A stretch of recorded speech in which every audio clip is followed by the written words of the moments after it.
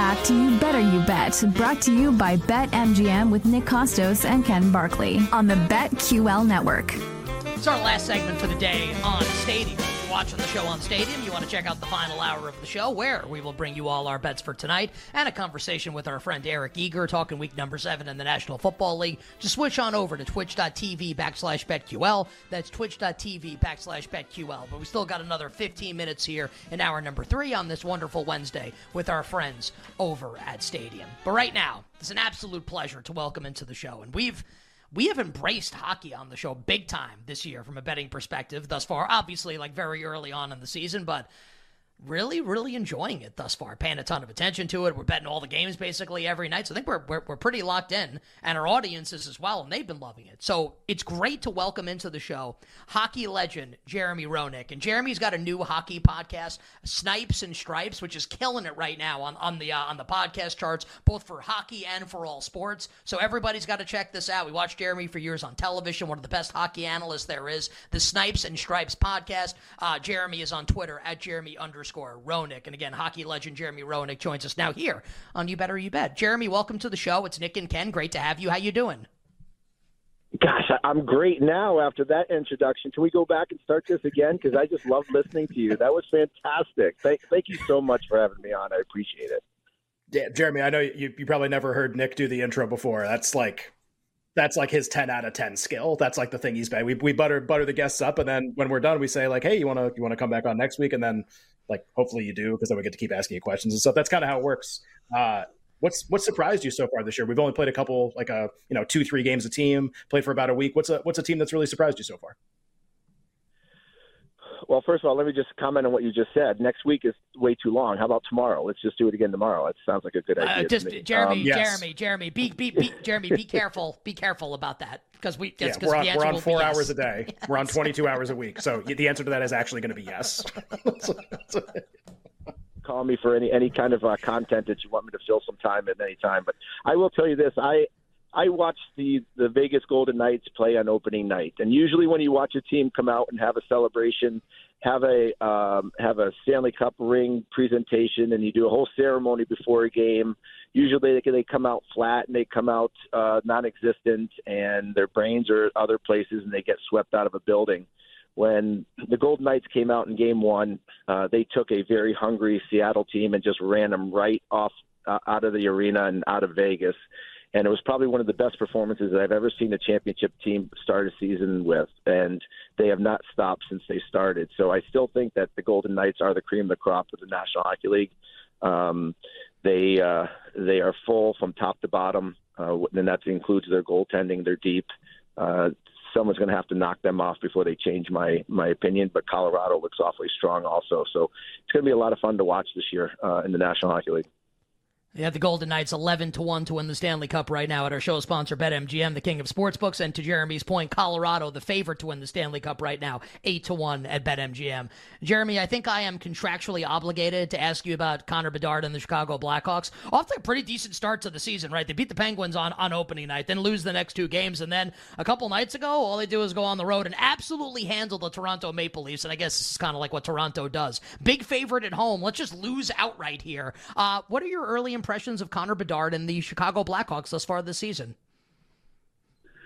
I've been impressed with the Chicago Blackhawks, to tell you the truth, and I think they're playing with a lot of confidence. I think they're playing pretty much stress-free, and nobody's really giving them any credit or any chance to win hockey games, and which is understandable. I mean, they were one of the worst teams in the league last year, which is why they have Connor Bedard. And to have a guy like Connor Bedard brings a new element of confidence. Now, what I worry about with Connor Bedard is he is an unbelievable hockey player. I think he's gotten more attention than any hockey player has gotten over the last 30 years in terms of first picks, expectations, hype, and that even includes Connor McDavid a few years back. I think Connor Bedard has blown away the articles written, the attention given. Every single place you go, it's Connor Bedard, and I kind of feel that's a little unfair to him as a 5'10", 175-pound soaking wet player breaking into a very, very good league. I think Connor Bedard is going to be a superstar. He's a lot of fun to watch. I don't think he has played up to the hype that everybody has been giving him so far, but it's understandable because he's nervous. He's going into every place, and he is the center of attention, and he has every top team defense playing against him, every top team's defensive forwards playing against him. It's a different league, and I think that the media should leave the kid alone, let him enjoy his growth into the league, let him become a superstar and enjoy it, because with every article that's written, every time someone keeps talking about him, it's more pressure built on this kid. And until he proves that he can handle the pressure of the National Hockey League and being a superstar like Connor McDavid did, it's going to be a question mark. I want him to be great. I want him to be great for Chicago. I think the National Hockey League wants him to be great, but the National Hockey League can't create the superstar before he's the superstar and think that and try to make him that next golden boy that is going to not only bring attention to the television, bring people to watch, but also be a marketing and money, just a money raiser for them. Let the kid have some fun. He's awesome. I can't wait to watch him every single night, but he hasn't performed the way that he's being hyped, and there's a reason for that.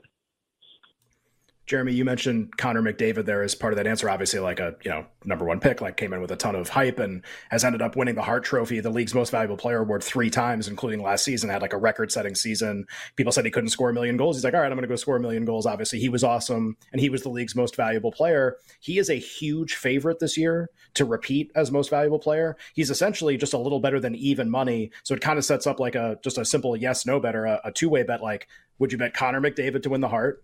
Or would you bet the field? And obviously in the field, you get Austin Matthews, who's off to a great start. You get Nathan McKinnon, who's off to a great start. You get everybody else. The market's kind of shaped that way, which is really interesting. So if you had to take McDavid wins the Hart again, or the field wins, and you can kind of give us a couple players you like, what side of that would you take? I'd take Connor McDavid because he's the best player ever to be on 2 skates. He's the most talented player ever to be on 2 blades. Without question, he does things at a faster pace. He's more talented with the puck. He's already shown what he can do in a league that has massive, massive talent. You put Connor McDavid on the ice in 1980, he scores 400 points. That's plain and simple, I think, fact. That's how good he is. Now, he will have pressure from Draisaitl and Austin Matthews and McKinnon, but I would take Connor McDavid because I've never seen anything of his stature on the ice, shift in, shift out, game in, game out. I absolutely love the answer there. And I was going to ask, better than Gretzky, who was obviously great in Edmonton also, and then the answer about if you put him in the 80s, what would Connor McDavid do? Love that answer from our guy, Jeremy Roenick. It's awesome to have Jeremy Roenick here on the show, and you got to check out Jeremy's new NHL podcast, Snipes and Stripes. It's killing it right now on the charts, so be sure to check it out. Snipes and Stripes with our guy, Jeremy Roenick. Jeremy on Twitter, at Jeremy_Roenick. Jeremy, you gave us a lot of good stuff here on some of the top teams in the Western Conference. Like you mentioned, Vegas, obviously, their impressive performance on opening night, and they beat the Dallas Stars in a shootout last night. You mentioned Colorado won the cup a couple years ago, maybe being Vegas's stiffest challenge. What about the top of the Eastern Conference here, Jeremy? When you look at the Eastern Conference, which teams stand out to you? Which team do you think right now is the best in the East? Well, at first glance, you got to look at the Carolina Hurricanes. They are so well coached. They are a full team, top to bottom. The way they play 5-on-5, I think they have every aspect of what you need to win a Stanley Cup. I think they're getting close. You look at the Toronto Maple Leafs. I think they have added a couple players to their lineup that can add some grit and some tenacity and some sandpaper.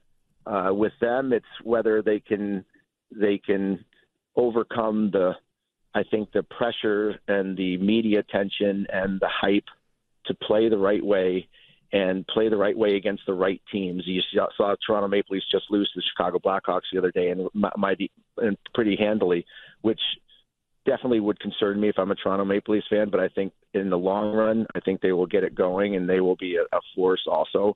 And don't count out New Jersey Devils after the strides they made over the last couple of years.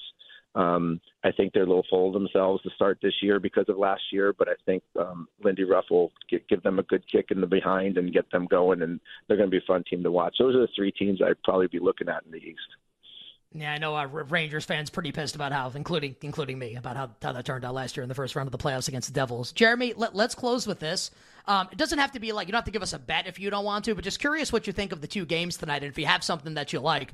Ottawa hosts Washington, so the Senators and the Capitals. The Senators are a decent-sized favorite in the game, the total 6.5.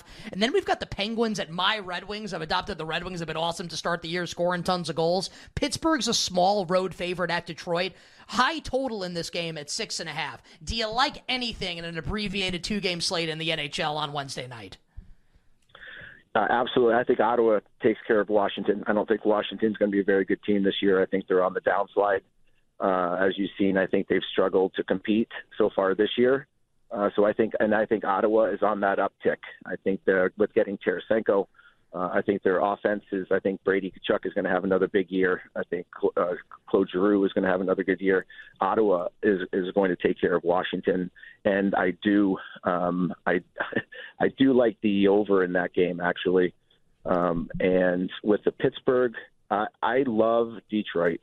Detroit is a team that plays fast. They have talent. They're confident. I think they're one of the up and coming teams in the league. Pittsburgh, I think, is still trying to figure out who they are. They still have a great team. I think Detroit at home will slip by Pittsburgh and always take an over when it comes to Pittsburgh. For some reason, they it always goes over. and especially playing against the Red Wings. Those are the three bets that I like for tonight, by the way. I like the Red Wings against the Penguins. I like the over, and I like the Senators. We bet the Capitals the other night. We watched that game against Calgary. Washington, very lucky to win that game. We were very lucky to win our bet. Kemper stood on his head. Jeremy, we loved this. We sincerely appreciate you making the time for us. We'd love to do this again. We want everyone to check out Jeremy's new hockey podcast, Snipes and Stripes. You can find it wherever you find your podcast, and on Twitter at Jeremy_Roenick. My friend, thank you very much for coming on. Stay well, and hopefully we'll do this again soon.